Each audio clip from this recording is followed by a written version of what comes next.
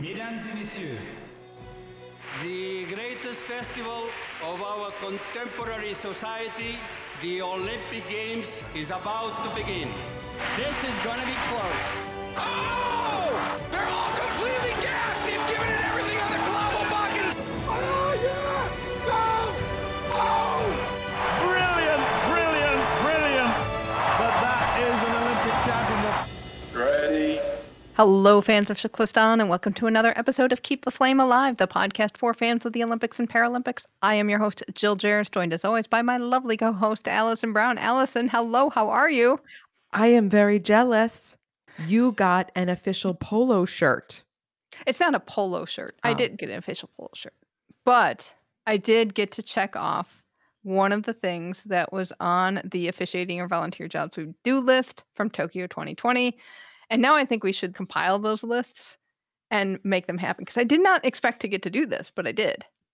That's actually a good idea. So we'll make a full list, and this will be our officiating/volunteer bucket list. Sounds good. All right. So what happened was the U.S. Masters Swimming Nationals Long Course Championships was in the Cleveland area. It was at the Spire Institute, which has or had some affiliation as a USOPC training site because you see the sign still on the highway, but you do not see any kind of affiliation within the institute itself. But it is a big complex. They have a beautiful Martha pool. So they had the championships there. Master swimming is anything after, I think, 18.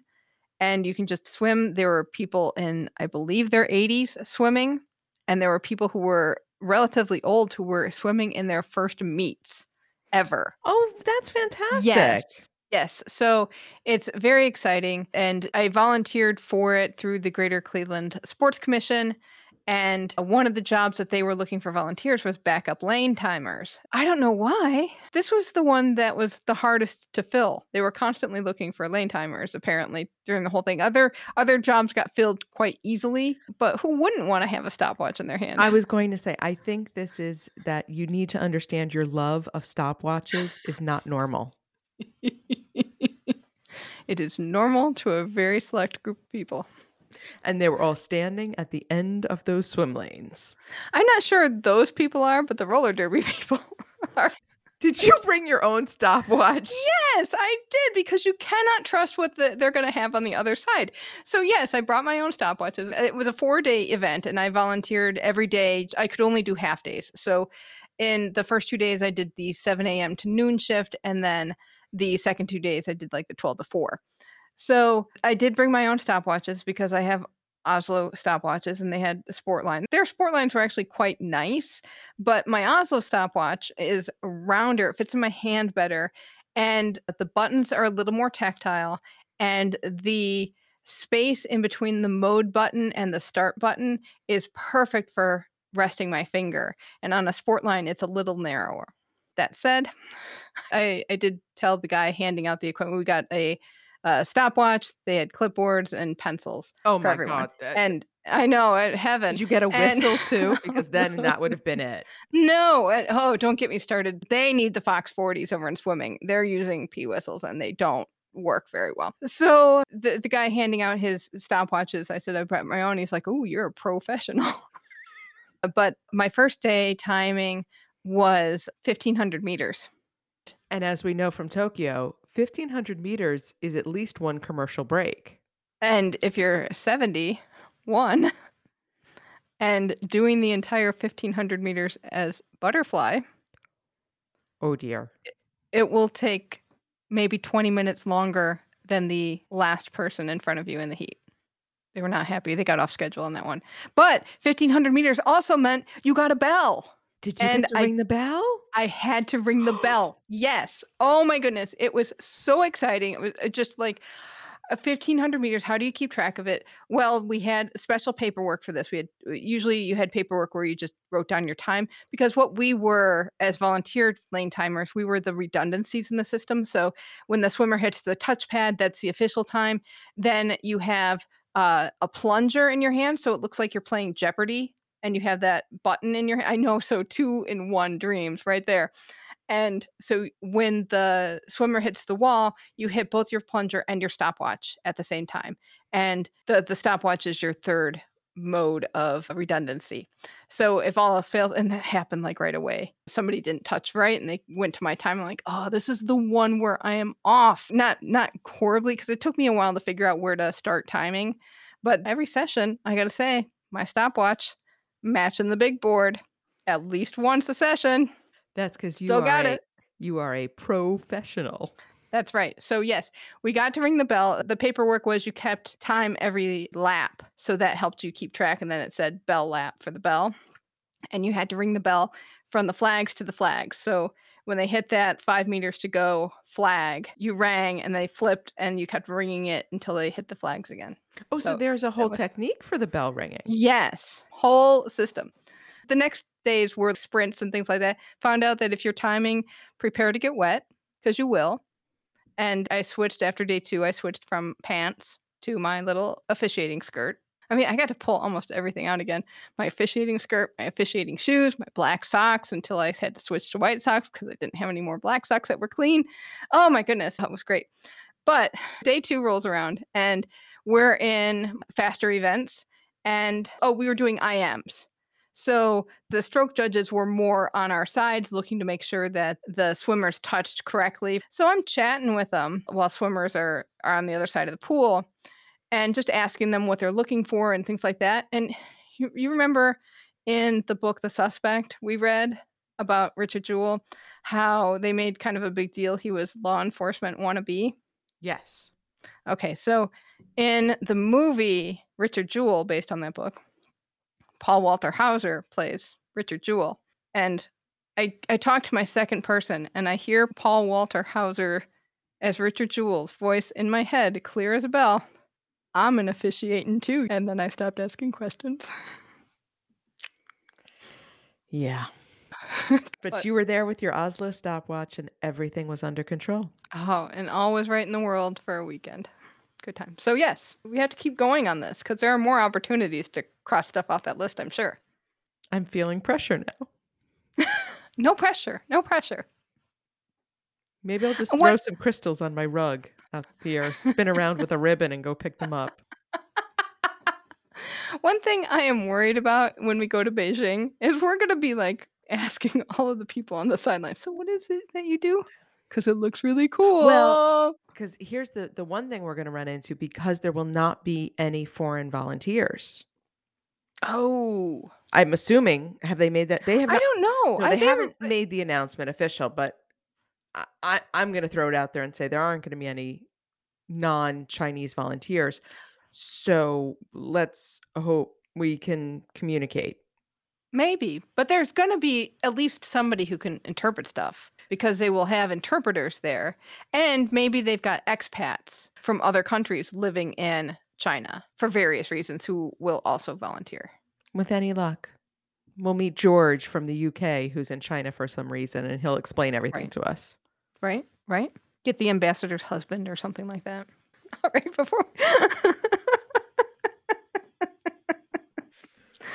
before we get to our interview, we would like to introduce our Patreon of the week. This week, our patron is the dulcet tones of Jason Bryant. Jason is one of our dedicated Patreon patrons, and their financial support really does keep the show afloat. We are grateful to Jason for so many reasons. I know. He's part of the family at this point. Right.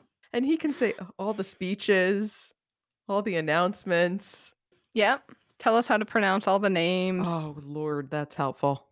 So, Jason, thank you so much for your support and for being a patron. If you would like to know more about being a patron too, you can find out at patreon.com/flamealivepod. Time to get to our interview, and it is time to get in winter sport mode. So we are hitting the slopes with Paralympic Alpine skiing hopeful Michael Murphy. Michael is a sit skier, and he talked with us about how his sport works. Take a listen.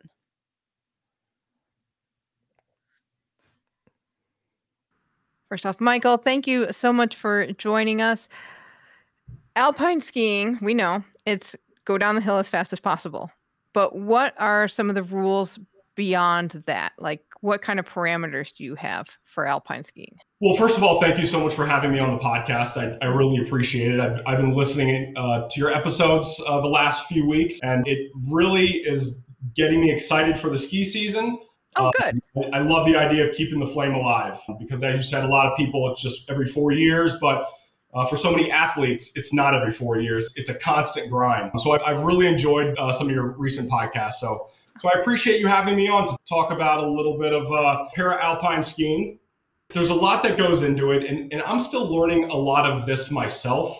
I've been competitively racing for around 4 or 5 years now, so I'm still learning a lot of the little nuances of race day, of when you're in the course, and what parts you need to focus on, and where you can lose time, and where you can win and lose a race type of thing. But would you like me to start sort of when you're at the top?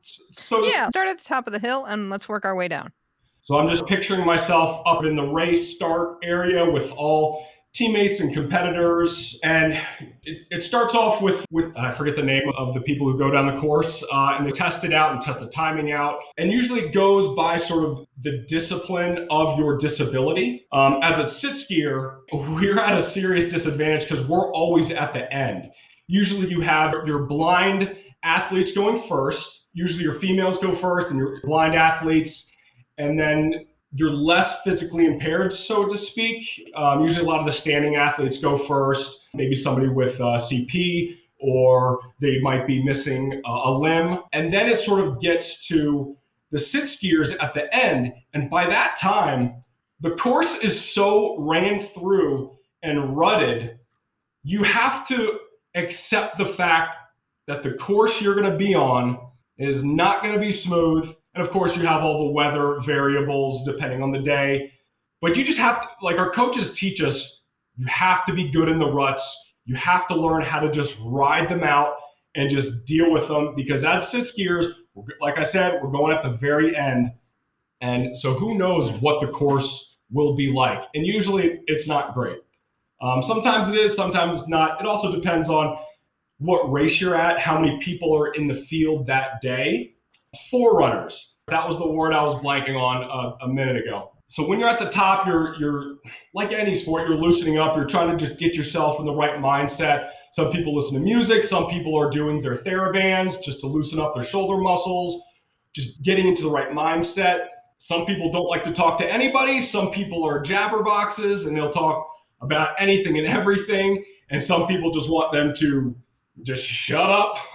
What are you? Are you a jabberbox or are you shut up, please? I'm right in between. I don't care really if people are talking. I've always been the type where I can get along with everybody. I can get my mind right in any sort of situation. But I'm moving around. I'm constantly pushing back up the hill with my outriggers just to work on my biceps, my forearms, my triceps to make sure that they're firing on all cylinders and not getting cold. But I love that race atmosphere up there at the start. Everybody's kind of in a good mood. If it's not downhill day, because on downhill day, everybody's a little bit more serious because the speeds are severely increased. But if it's like a slalom or a GS or a Super G, the atmosphere is always really fun because everybody, and especially in the para-alpine community, it's such a small community. So you really just have fun up there. And so depending on where your standings are and where your times are from the season or a race before, that's what kind of order you go in. As a newer athlete, recent years up more towards the back just because I'm competing with guys who have gone to the Paralympics and who have won Paralympic medals. And I'm not a Paralympian, I'm a Paralympic hopeful. And so, which was one of the reasons why I appreciate you having me on the podcast, because the stories and the guests that you all have had are amazing. It's so important to also see the other side, to see the ones who are still working to get there, who haven't necessarily made it yet, but they're with the right coaches, they're training with the right teammates. And for me, those coaches and teammates are some of the best in the world. I train out of Winter Park, Colorado with a team called the National Sports Center for the Disabled. And it's one of the programs in the country where when it's the off season for the Chileans or the Kiwis down in New Zealand, they come to Winter Park. So they're training year round. And so I get to train and race with people from Team Great Britain, Team Chile, Team Japan, Team Australia, Team New Zealand. And so I get to be friends with all of these people, but they're also teaching me amazing things and teaching everybody else the little nuances of the sport and what to do and how to get there. And so even though I'm a Paralympic hopeful, I put myself in the right place and I'm surrounded by the right coaches and the right teammates. And so this is the people I'm surrounded with or surrounded by up at the top in the starting gate, or as you're sort of one racer goes and you're hearing all the beeps and the countdowns and you're watching the race officials and you're keeping an eye on the course, and slowly one after another leave the starting corral and the numbers dwindle down. And these are the people that I'm watching go ahead of me, these amazing athletes with so many different disabilities. And as one goes and then another, your heart rate starts to flutter, you start to get, the nerves start to build up, but it's a good thing. Because as so many athletes have told you, those nerves mean you're about to do something very important and meaningful to you. And it's not just something, oh, I'm just going to breeze through and go down the hill. So those nerves and butterflies are going as you get closer and closer to the start. And then you're in the starting gate. And for some people, it's kind of easier to get to the starting gate. As a high-level T9 paraplegic, I have one of the least functions of a lot of the people around me. I have my top two abs, but very little, versus some of the sit ski athletes I'm with who they have all of their abs or can move some of their legs. Sometimes I like to shake a fist at them, sort of jokingly jealous, a little bit of jealousy, like, yo, can I have some of that ability, please, to help around some of the gates? But on the flip side, you only have to develop a 2-pack instead of all. That's true. I only have to work on the 2-pack. The rest of it does what it wants, depending on what I'm eating on any given week or if I'm in sport or on vacation. But it's amazing how those abs really come into play. And we all talk about and share our experiences about having the different levels and different disabilities. Some guys can get out of their wheelchairs, stand up, walk over to their sit ski. Some guys can't. But that's where you get your different factors come in, and the time differences based on percentage of time and whether you're an L2, L1, or a 10-2 or a 12-1. And I won't really go into what constitutes what factor or what grade you get, because that there's some controversy in that as well. Some people think it's not a great system, but sort of what are our other options? But suffice it to say is that the idea is a handicap golf, to put everybody on the same level. But anyway, so when you're in the starting gate, I'm hearing those beeps in my head and the countdown, and then just the nerves are just at such a heightened level, and your focus it's almost like tunnel vision. Once that gate goes up and you push out, once you get around that first gate, you settle in. And I try to describe it to my parents sometimes, just the hyper focusedness of it. I'm just in my own little world. Nothing else matters. I don't hear anything else except the snow or the ice underneath my ski. As you're looking a couple gates ahead and you're keeping your chest and your eyes focused downhill, trying to remember what your coaches worked on as you were doing the inspection ahead of time with all the other athletes to see, which parts can I gain time on? Which parts do I need to really put the hammer down and not lose time? I mentioned places where you can win and lose a race, and the flats, like you mentioned, when you're in the air, you don't want to be in the air for very long. Luckily, I don't really do a lot of the jump, so there's very few times where I'm catching a lot of air. It's the flats where you can lose or win a race. That's what I'm hearing my coaches, Eric Peterson, I'm hearing his voice in my head, and I'm picturing the hill that I train on. And as you get down the first grade and then you reach this flat section, you really just want to put the hammer down, because that's apparently where you really you can lose a race essentially. But there's so many other things you want to think about, but you also don't want your mind to be racing. You almost want it just to be going through it smoothly, but you got to think about each gate. All right, am I taking this one high? Am I coming at it low? where am I starting my turn? Where am I coming out of my turn? How am I going to hit the apex of the turn to slingshot me around? So all these little things are going through your head at the same time you're trying to just run the race. Whereas it's in practice. Practice is where you want to think about all those little tiny variables. But human nature, you think about them anyway, and sometimes you have to block them out. And then you got to ride those ruts that are formed by all the other athletes going ahead of you, speaking as a sit skier. So there's so much that just goes into it. And it's so much fun to watch, to be a part of. It's such a fun spectator sport too, especially if you're at a right venue where you can have spectators easily watching a race. And we're getting real close to that time of year again, where it's time to battle the cold, which can be tough for a paraplegic who doesn't regulate body temperature well. So there's another variable when you can't feel your hands and your fingers when you're sitting in that starting line. So yeah, is there any other little aspects of it? Oh gosh, Michael, we have just broken the tip of the iceberg. When you have ruts in the course, what does that do? Does your ski get trapped in there and it's harder to get out of that and you're stuck in some line and that may not be the line you want to be in? Typically, if all the racers ahead of you are doing the right thing, that divot, that sort of V-shaped divot, it should be right where you want to go around the turn.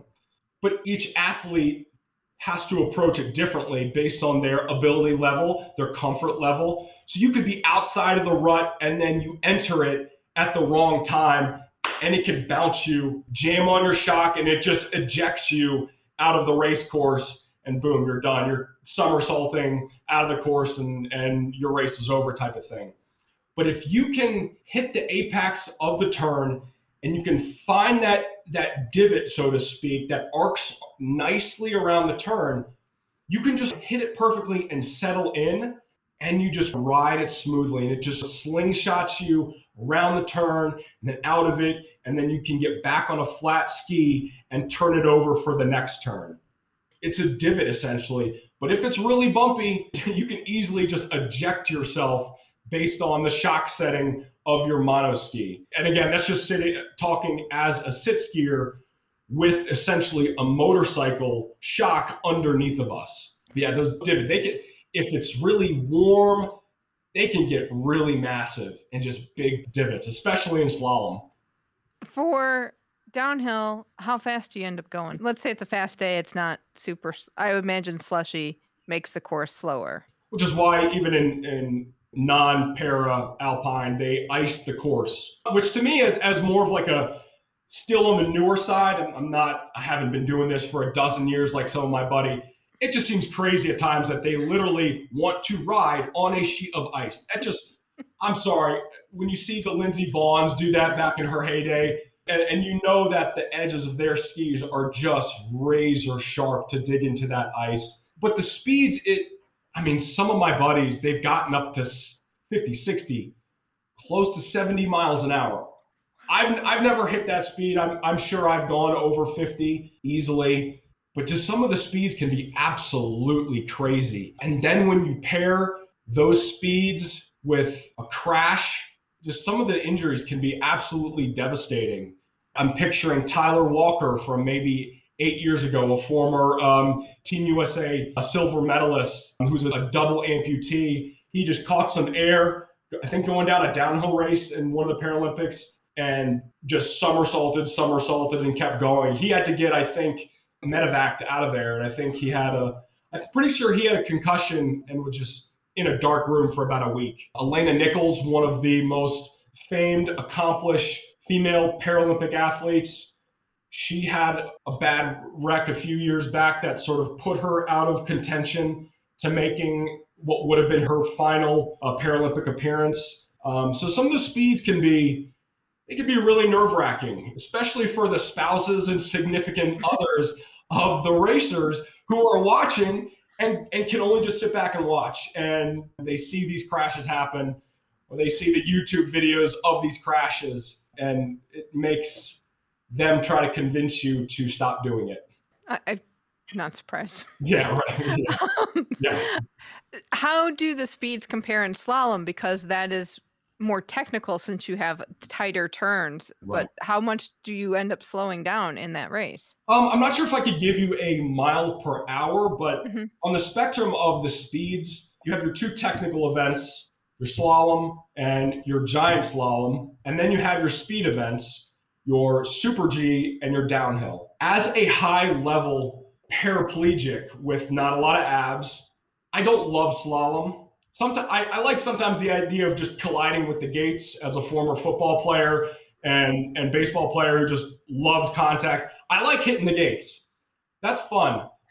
But having to maneuver my big clunky rig, which we call our sit skis rigs, that can be tough at times. So typically your double amputees or your people with a lot more function, they typically do better at the slaloms, but the speeds are significantly reduced for slalom. I have buddies who focus on the speed events, your super G and your downhill, and they just reluctantly, begrudgingly come out to training days when we know slalom is on deck for those days. But you can get up to good speeds in that too. You can get up to good speeds in giant slalom, which some will say is the most difficult of the four because it's almost a combination of your technical and your speed, the giant slalom. So it really depends on the course. It depends on the caliber of the athlete. And it also depends on how much you're willing to just absolutely attack the course and send it, which the coaches say, just attack, and just leave it all out there, just like any coach in any sport. So I guess it depends on sort of your mindset and how willing you are to just send it down a sheet of ice or send it down a slushy course. That's sort of your technical versus your speed events. Let's talk about the rig. So I'll start from the bottom up. So you have your single ski. That's what we call mono skiing, sit skiing. You're essentially on a single ski. And the bottom of the rig, which can be made out of aluminum, titanium, with all your hardware in it that encases your shock that you sit on and it absorbs all your impacts, that clicks into the housing of your bindings, just like a typical ski boot. And then as you go up, it depends on the manufacturer, what design you have, but you'll have a foot plate that you put your feet in, and you really want to strap your feet in and your legs and your body as much as you can. You're sitting in a bucket that's attached to all of this metal and the housing of the rig. And I guess it depends on what type of equipment you have, but that can be made out of composite material that can be designed specifically to you, because some people might not have legs, so they don't need the foot plate.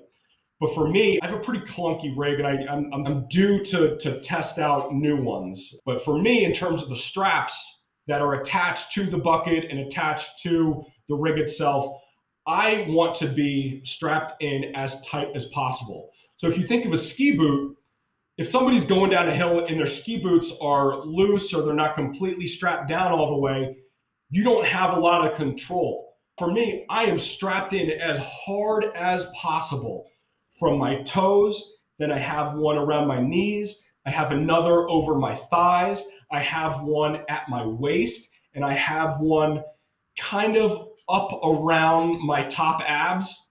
Some people don't need that because they have all their abs, so they just need a lot less material. But as somebody with very limited function, I need a lot of that strapped in, because what I do with my shoulders transfers down through my bucket, through all those straps, down through the rig, and it transfers into the ski. So my motions, when I'm trying to go from edge to edge and really work the ski, that's coming from my shoulders and my chest and what I'm doing up here, versus maybe an Andrew Kirka or somebody who can move their legs a little bit. They can push on the foot plate. If they get in trouble, they can use their abs to really sort of get them back where they need to be to prepare for the next gate. But essentially, any skier, if you're not strapped in tight, your movements are not going to transfer effectively down through your equipment and into the ski. So there might be a delay. If I'm loose in my abs, in my legs, if those straps are loose, there's going to be a delay of the responsive time from my shoulders down through my body, through the rig, and into the ski. And that delay can cost you precious seconds or completely mess up your run altogether. Okay. And that makes sense. That's got to be fun to put that on. Once you sort of get used to it, you can go through the process pretty quickly. But if Mhm. my legs are having a tight day or they're really spastic and they're not responding to what I want them to do, my legs get severely spastic. The muscles can fire on their own. Some people don't have that problem. And that's another variable when it comes to the factors. Everybody, every disability and injury level is just a little bit different. Somebody can be a T9 complete paraplegic, exactly like I am, and they might not have the spasms, or it can be completely different. So that's something that can be tough. And if it's a really cold day, getting onto that ski from your wheelchair, hopping, transferring over into your bucket, getting your legs in, making sure you're all square in your seat, that can be a tough process, which is difficult to do with big, heavy gloves on. So you're doing a lot of this in the bitter cold sometimes without gloves, and then you got to stop and you got to warm those fingers up. And then sometimes when you transfer over into your bucket, you just completely fall over into the snow. And so then you have to start all over again. You got to transfer back up into your chair. You may need some help from somebody. And meanwhile, all of your fellow teammates are just giving you complete crap and just laughing at you. So that's it. And it's funny, but it's frustrating too, because it's like I did not want to fall today. It's like, and then onlookers are like, oh, can I help you? Can I help you? And you want to tell them, I swear I've done this before. I swear I know what I'm doing. But yes, I would love some help, please. So there's so many variables that can go into just getting in. And then of course you have your outriggers. Outriggers essentially are for balance, for pushing yourself around. And if you think of loft strand crutches, where you might see somebody walking where there's a clasp around their forearms and their hands are holding onto a grip, and it almost looks like single crutches in each arm, but that don't go up to your armpit. At the end of those, you have little tiny skis that flip down based on a string pulling mechanism where you pull the string in your finger grips and it releases the ski down into ski mode. And then you pull the string and it brings it back up into non-ski mode, which there might be little picks on the end of it to help push yourself across the snow to go from your chair over to the gondola or the lift or something. And you might use these outriggers for balance if you get into trouble. But yeah, that's the other component to the rig when it comes to monoski and sit skiing. And you'll see a lot of other athletes with these outriggers as well. They might be standing athletes who might have cerebral palsy, and they just need these extra little assistance. And we call these four trackers because they'll be using skis on their feet and then have these outriggers. So they're making 4 tracks in the snow. But essentially, that's sort of the last bit of the equipment that we use as para-alpine skiers and sit skiers, mono skiers.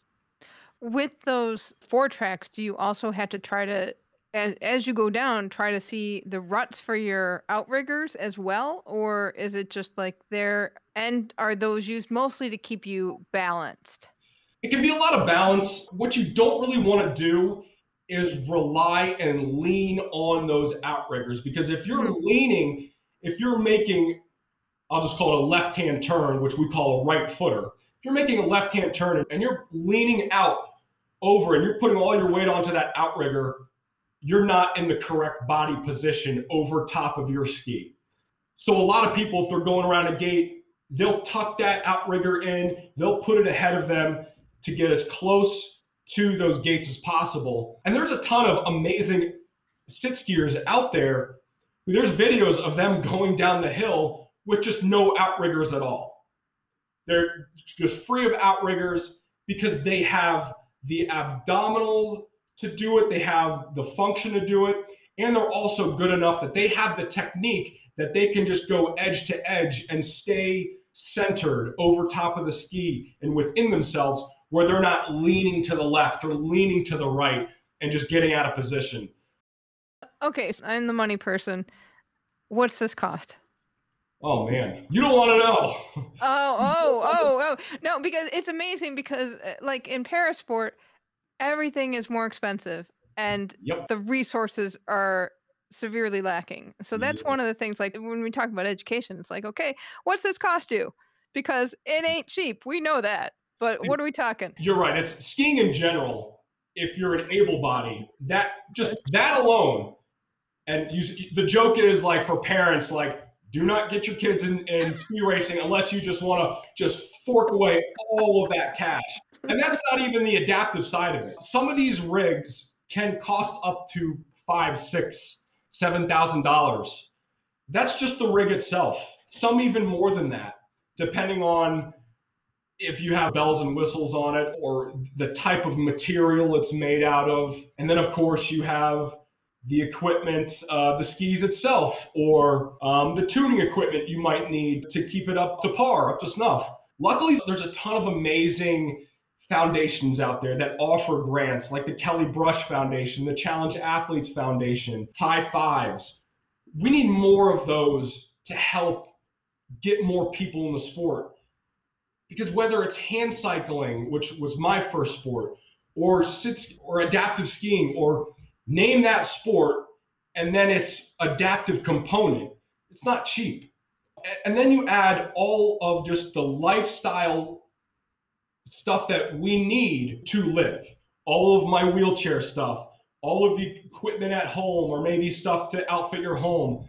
So even if you're not an adaptive athlete, but you have a disability, that's an expensive lifestyle. I say lifestyle as if it's a choice. It's not. Don't let me get that confuse anybody. And then if you really want to just get into recreational adaptive sports, that's expensive.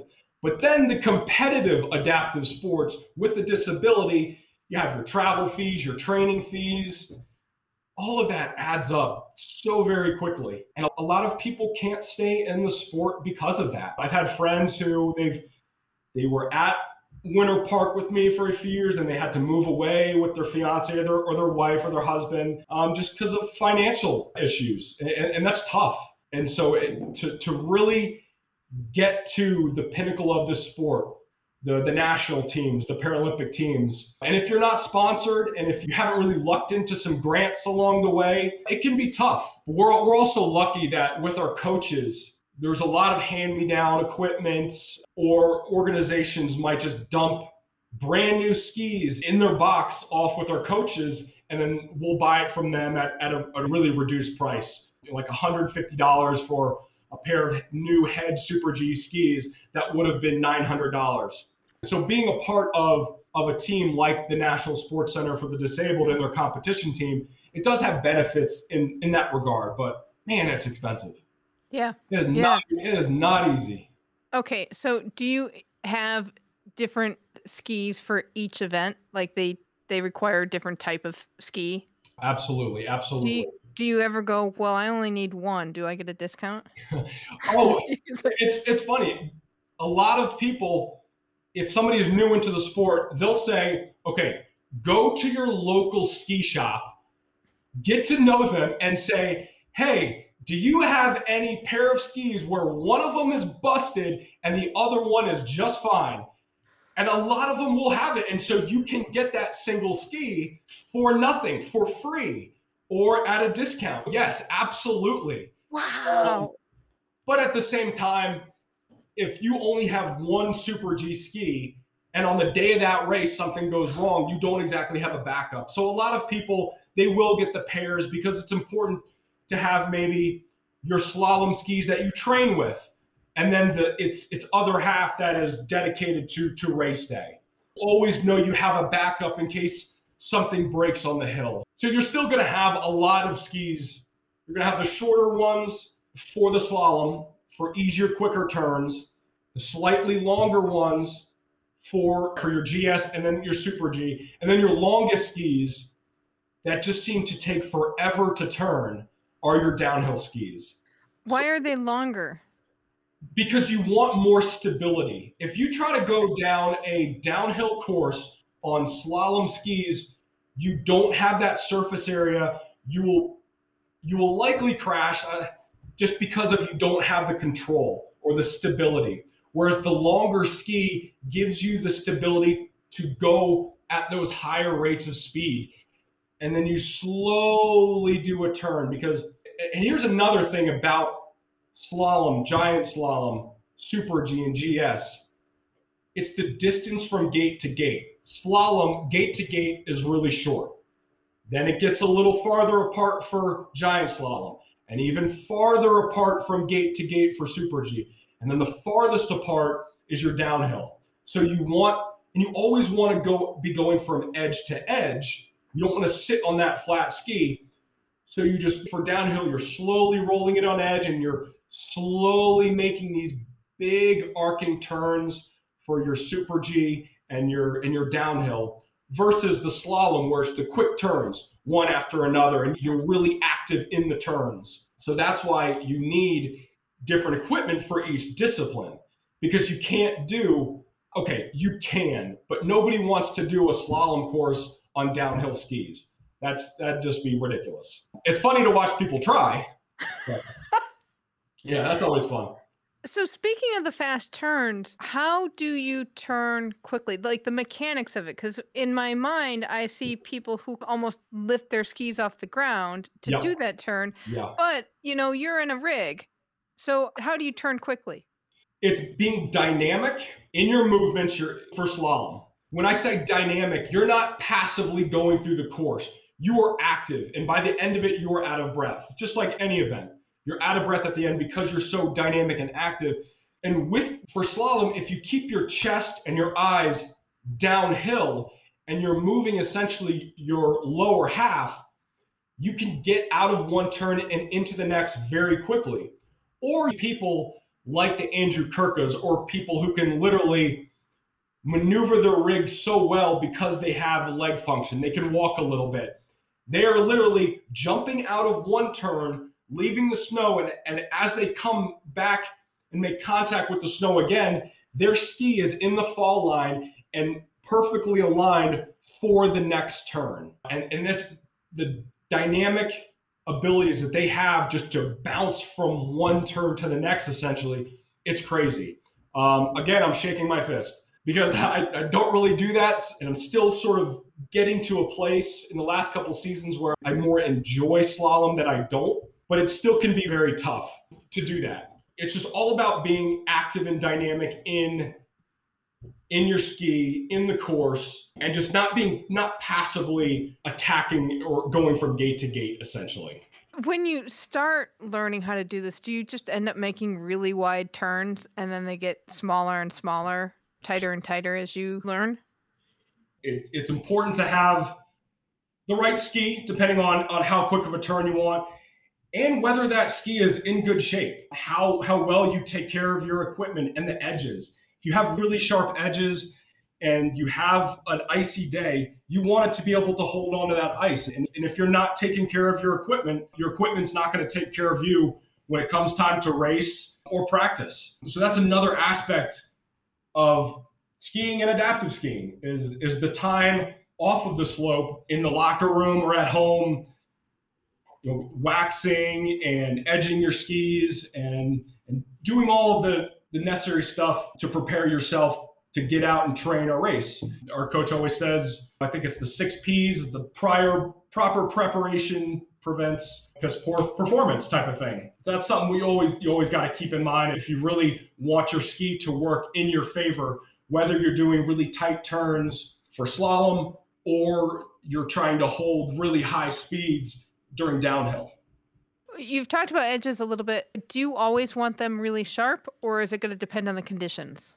I think you always want them sharp, but I think a more seasoned athlete who knows more of the technical aspects of the sport and knows more about the equipment, they might say otherwise, depending on the conditions. You also don't want it too sharp. That's why they have these little things to de-edge parts of your ski, because it might catch you as you're going around a turn, and it can be tough to get out of that turn. So sometimes there can be a downside of it being a little too sharp, depending on the condition of the snow. All right. What you're wearing. What do you wear on your lower body? Because usually people have ski suits that seem like they're just not warm at all. I imagine none of this is warm. Right. Some of them can be kind of warm. So for me, as a sit skier, I got the leggings on, and I got essentially the ski bib overalls, just like a typical ski pants type of thing. Either some good boots or some really warm socks with some footies. because a lot of people have a cover over their legs, and it can be for aerodynamics. It can help with keeping your legs warm, and it can also protect your legs from the gate when you're hitting slalom gates. If you watch Alpine sit skiers, they'll have the leg cover on if they have legs. But up top in a race day, you might have the long johns underneath or on the top, but you probably have a long sleeve race suit on that it can be thick, but for the most part, it's pretty cold. So when you're sitting up at the top in the starting gate, you're bundled up, and then at the last minute, you're tossing off your jacket, and then you have coaches or assistants bringing the jackets down for everybody. So yeah, it can be, if the course is long and it's a particularly frigid day, once you get to the bottom, you can be shivering pretty good. Absolutely. But for the most part, you're wearing a racer suit, depending on your level of ability, disability, what you have covered up or not covered up. And then helmet, of course, and goggles. Yep, absolutely. Gloves. Or you'll have the face guard, like a single chin guard, if you're doing slalom, just so you don't break your nose when you hit a gate, so to speak. I have not broken my nose, but I've given myself a black eye going through the finish line. When right at the finish line, there's a Super G race a couple years ago on my home mountain at Winter Park, and right at the very end, as you get to the finish line, it drops down into the finishing corral. And I knew this because of the inspection that we go through maybe 45 minutes before the first four runners go. But I wasn't prepared when I caught a little bit of air on the lip. So when I went off on a flat ski right through the finish line, I'd gone through the course, I was all excited, I hit the finish line, and I hit that lip on a flat ski, and I probably just got 3 inches of air, just not much, but just a little bit. Where I landed, I came down on an edge, and I completely just high-sided and face-planted, direct hit my nose, my face onto the hard, compact snow, did a couple somersaults, and then just laid there for a minute until some guys ran over and made sure I was okay. But I had a really nice shiner that just looked really good. It made for some really good pictures. And of course, it broke the goggles that I had on. So yeah, I wore that one as a badge of honor, but also as a great reminder that even when you come to the finish, you are not finished. You have to really know every aspect of the course. Where are the dangerous parts? Where can I get in trouble? Oh, there's a little bump here in between this gate and that gate. Be aware of that. I don't know if I was just excited to hit the finish line and didn't think I'd catch air at that speed, but I caught just enough and I wasn't paying attention and it just landed on that edge and boom, face plant. Got on video too, it makes sure so it's fun to watch that one. But it was a good, like I said, it was a great black eye, really good learning experience though.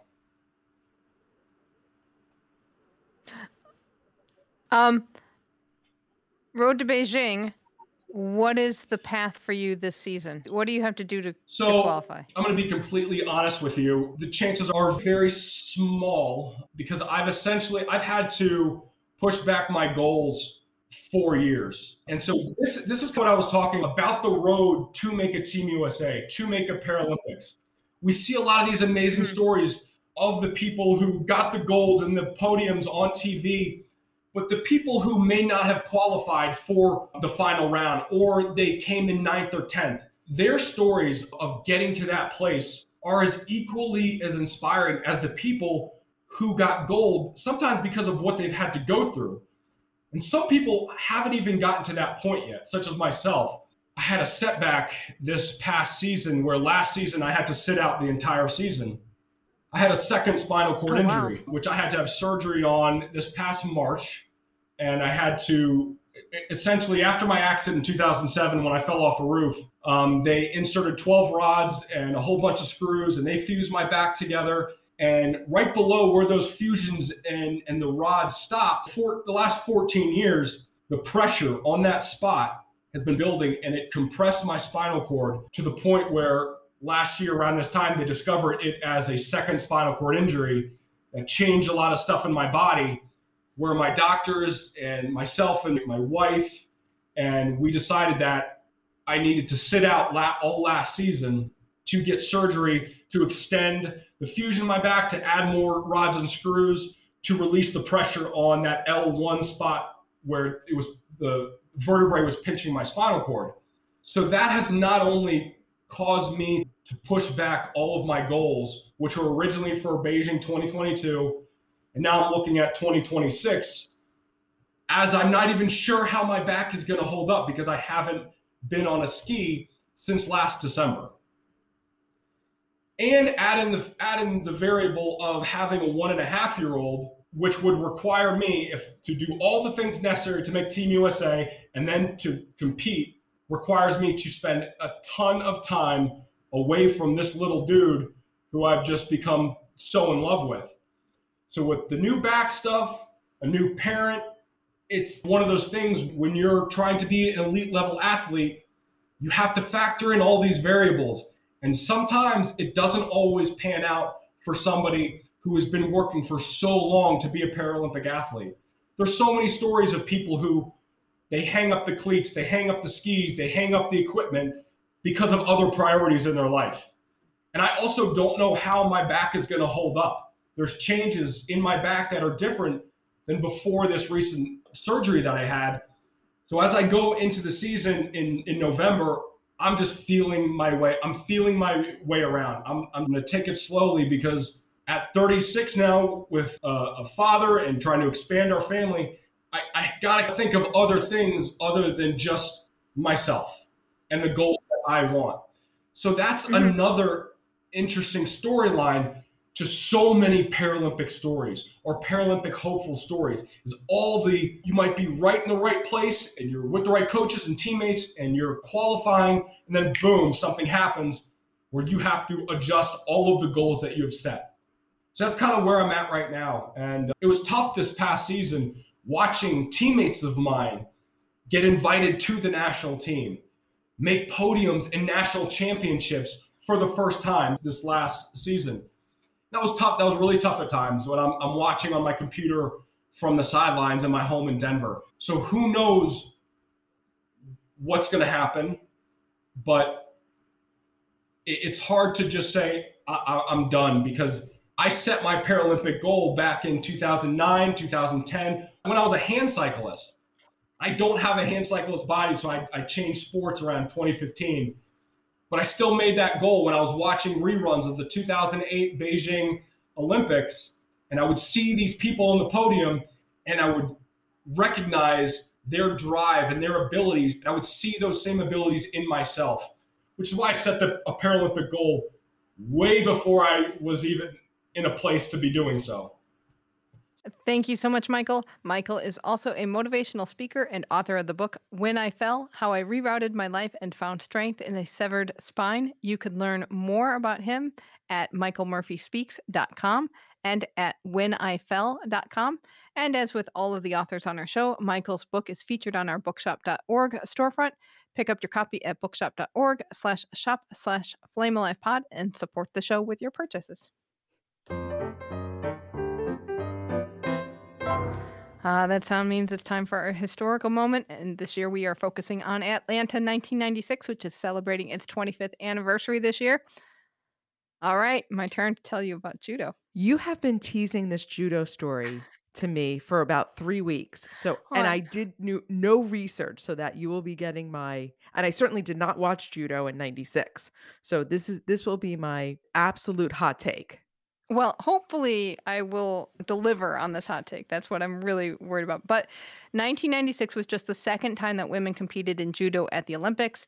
And just keep in mind, judo places are gold, silver, 2 bronzes, 2 for 5th place, and 2 for 7th place because they have a double bracket system going into that. So if you remember from Tokyo, judo is a very unpredictable sport in terms of who you think will win. And Atlanta was no different. So women competed in 7 weight classes, and there is something amazing and or crazy about 5 of them. So we will run down the list. In the extra lightweight, we had in the gold medal match, it is Ryoka Tamura from Japan facing off against Kie Sung-hui from the People's Republic of Korea, which we also know as North Korea. She's in this tournament. She hasn't competed internationally ever. And the PRK has not competed internationally in a few years. But the Judo Federation say, hey, we're going to give you a wild card entry. And Kie Sun Hui got that entry.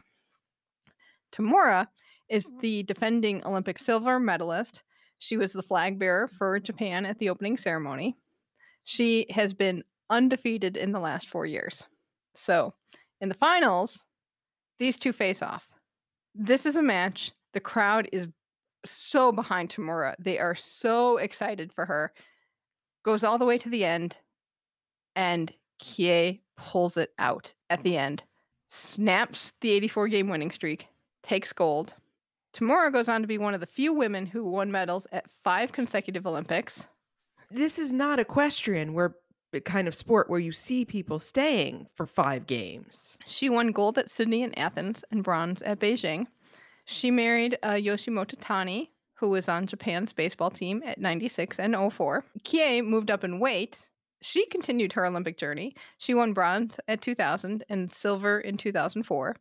Also competing in this weight class, American Hillary Wolf, who you might know as the sister in the movie Home Alone.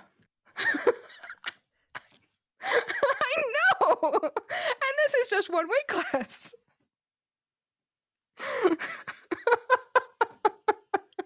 Can you imagine John Candy getting on the judo mat? Especially since this is the extra light category. Moving on to the half lightweight class. This one went kind of as planned, but we actually have a Keep the Flame Alive connection to this weight class and this event because contributor Ben profiled American Marissa Padula for the Pitt News ahead of the games. She was a student at Pittsburgh. She was a graduate student in the Department of Biological Sciences. And I have a lovely article from Ben here that we'll make pictures of and share it on social. But yeah, he was pretty excited about that. In the lightweight category, Driulis Gonzalez from Cuba defeated Young Sun Young from Korea for gold. Driulis won this medal 2 months after she fractured cervical vertebrae. Oh, okay. And there was a lot of controversial officiating, apparently. Really? Yeah, I know. So one of Sun Young's early matches had a bunch of controversial stuff, which may have helped her advance to get to be in the gold medal. But Julius won and is also one of those big-time Olympians for Cuba. In the half heavyweight, we're looking here at Ulla Vertbroek from Belgium. Ulla was also in 92 games, and she left the Olympics with a broken knee and a leg in a cast. She couldn't compete for a year. She is facing off in the gold medal round against Yoko Tanabe from Japan. So, of course, again, because this is a sport of Japan, the crowd is behind her. Ulla scores early. Tanabe has to catch up. And Ulla gets the deciding score with 2 seconds left on the clock. Right? Well, so she wins gold. Belgians and clocks. Right? First Belgian woman to win gold at the Summer Games. Really? And Belgium had been in the games since 1900. Belgium has a very long Olympic history. So this was the first woman. Wow. Yes. And then Belgium proved to be a heavyweight in this whole sport at Atlanta because they also had one of their athletes won a silver and another won a bronze. You never hear about Belgium in judo. I don't even know what to do with that. But then we get to the heavyweight category. And this is where it really gets nutsy. I'm frightened. Well, there are 2 interesting stories out of this class. The first is the silver medalist, Estela Rodriguez from Cuba. She lost the gold medal to Sun Fuming from China. Estela also tested positive for a banned diuretic masking agent, but the IOC left her off with a reprimand, and she got to keep her medal. Oh, how things have changed. Ish. So that's not all from this category. Tying for 7th is Nancy Silva from Brazil. And we are still in gender testing kind of era. She had to go to extreme measures to confirm her gender. She was clearly a woman, but discovered at puberty that she also had male sexual organs. Okay. So what does this mean for her competitive career if she's what we now are calling intersex? Well, according to my favorite book by David Walachinsky, The Complete Book of the Summer Games, said, according to Brazilian newspaper accounts, 3 months before the games, She had an operation to remove her testicles and reduce the size of her clitoris. She is 19 years old at the time. How have we never heard that story before? I do not know. But there is an interesting article in The Guardian that has a whole bunch of athletes who were intersex or had mixed sexual organs like this. Silva went on to win 2 out of 4 of her matches at Atlanta. She went on to compete at Sydney, Athens, and Beijing. At Beijing, she lost the bronze medal match and placed 5th. So that was her highest performance at an Olympics. Wow. Nutsy stuff. Well, it reminds us how long the Castor Semenya issue has been going on. This whole questioning of, I mean, we've had stories even long before 96 that we've talked about. But even in an era where we were a little bit more biologically aware, such a complex issue, and yet we try to make it so simple. Yeah, it's really challenging. So, judo competition, pretty amazing in 1996. We do have a selection for our historical games for next year. We have a winner. We do. Thank you to everybody in the Facebook group who voted because this was pretty contentious. We had 5 different choices. And I am surprised. Are you surprised? I am surprised. So next year, our historical games will be Albertville, 1992. Because we did summer this year, we wanted to do winter next year. And we're already going to have an issue because I would pronounce it Albertville. Oh, yeah. Probably we should be pronouncing it Albertville. So before January, we have to get, you and I have to decide, are we going to use the English pronunciation or the French pronunciation? Yes. We do. Oh, the French jokes that are coming next year. Oh, man. But it'll be exciting. I'm so excited about this one because we remember it, but we have holes. We were talking about it before the show, and we have holes in this one. Huge holes. I mean, this was Albertville happened when I was on study abroad. I was in Vienna, and some of my classmates, they did go to Albertville, and I believe they saw a bobsled. And I had decided not to go because it was on this bubble of cashing in my Eurail pass, which is good for like 3 months. And it was one of those, if I cash it too early, then travel after the semester is going to be really difficult. So I said no. And then I was in a living situation where I did not have access to TV. And I had one friend who did, and we would watch the figure skating competition. So that's really all I saw of Albertville. So we now got stories. We got stories. Oh my gosh, I'm going to have to watch like the whole opening ceremonies. It's time for Magique. Well, coming in January, retrospective of Albertville 1992, getting us in the mood for Winter Olympics. Exactly. So thank you, listeners. This is exciting. I'm very much looking forward to it again. Hey, did you know our merch store is open again? Well, you do because you put it together. I do because I have been taking requests for designs. Yes. So there is a Welcome to Shuklistan design that is there. There was a request for a Chuck Aoki design, which will be coming soon, I believe. I'm trying to get some licensing squared away on making sure I'm not going to get in trouble for using his name. So yeah, if people have anything they want us to put together from things on the show, we are happy to put it on a t-shirt. Excellent. We'll have a link to this in the show notes and you'll see it on social, but we're very excited to have merch again. Welcome to Shuklistan. Yes, it's the part of the show where we check in with our past guests who make up our team Keep the Flame Alive. Kelly Clays and playing partner Sarah Sponsel got to the quarterfinals of the FIVB World Tour, but lost to April Ross and Alex Kleinman in that round. But good season. Very impressive. Deanna Price served as Grand Marshal of the homecoming parade for her alma mater, Southern Illinois University, and then she made an appearance on Sunday Night Football, which I did happen to watch live, and I was so confused. Because there's Deanna Price with all her enthusiasm, waving furiously at the camera and leading the crowd in chants. It was great. Oh, there are clips of it on YouTube if you want to go back and see the beautiful Deanna Price. Oh, I will definitely be looking for that. And then next week is Arizona State's Humanities Week. So this is when Shuklistanis collide.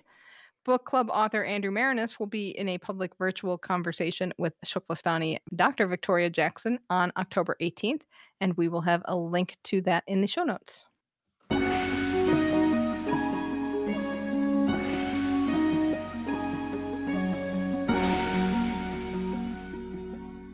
Oh, Beijing 2022 news. Coatsy going rogue. Coatsy going rogue. I cannot talk about this without just laughing because it's what did you expect kind of thing. On so many levels. What did you expect them to say about this situation? And who else would say it quite this way? So, yes, John Coates, IOC vice president, was addressing the press in Australia, and they asked him about human rights in China vis-a-vis the Beijing 2022 Olympics.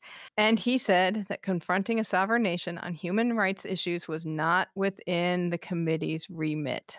Coates said that the IOC's remit was only limited to ensuring that no human rights abuses take place in respect to the conduct of the Games within the National Olympic Committees or within the Olympic movement. This is according to Forbes.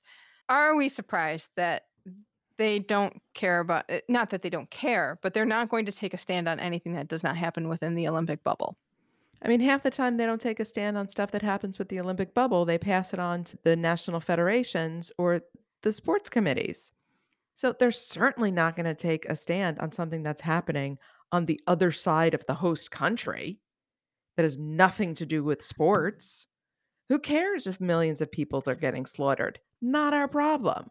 Honestly, you're asking for trouble from John Coates. Yeah. Well, and what made it so funny to me was that he was addressing the Australian press, and the Australian press know John Coates. They set him up with this question. He fell for it? Well, fell for it to the extent of they knew what his answer was going to be. How could you be an Australian sports reporter and not know what John Coates is going to say if you ask him about international politics? They're either hoping he's going to go rogue, which we always love, or he's going to say something that makes the IOC look bad. And in this case, it made the IOC look like they don't care about human rights. Right, which is their position, in a sense. Their position. So for once, I say John Coates going rogue. He actually towed the IOC line on this, but he did it in that Coatesy, I hate you all kind of way. But on sadder news, he did confirm in the same press conference that he will be stepping down from his role as Australian Olympic Committee president in May, which is when the AOC will have its next General Assembly. He will continue on the IOC through Paris 2024. So we've got Coatesy for not that much longer. And Dick Pound, our other favorite IOC member to go rogue, I believe is retiring after 2022. Yeah, this is his last year. And I think part of it is age limits. But yeah, Dick Pound stepping down. That's going to be. So we need some new Mavericks to step up. Kristen Klosser-Awson, I'm looking at you.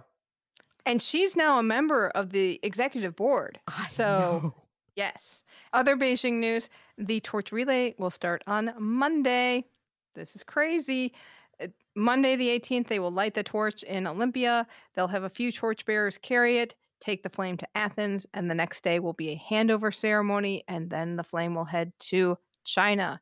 So this is a much more scaled back torch lighting ceremony and the time that the flame will be in Greece. But everything will be toned down this year. It'll be interesting to see how things unfold and what happens for 2024.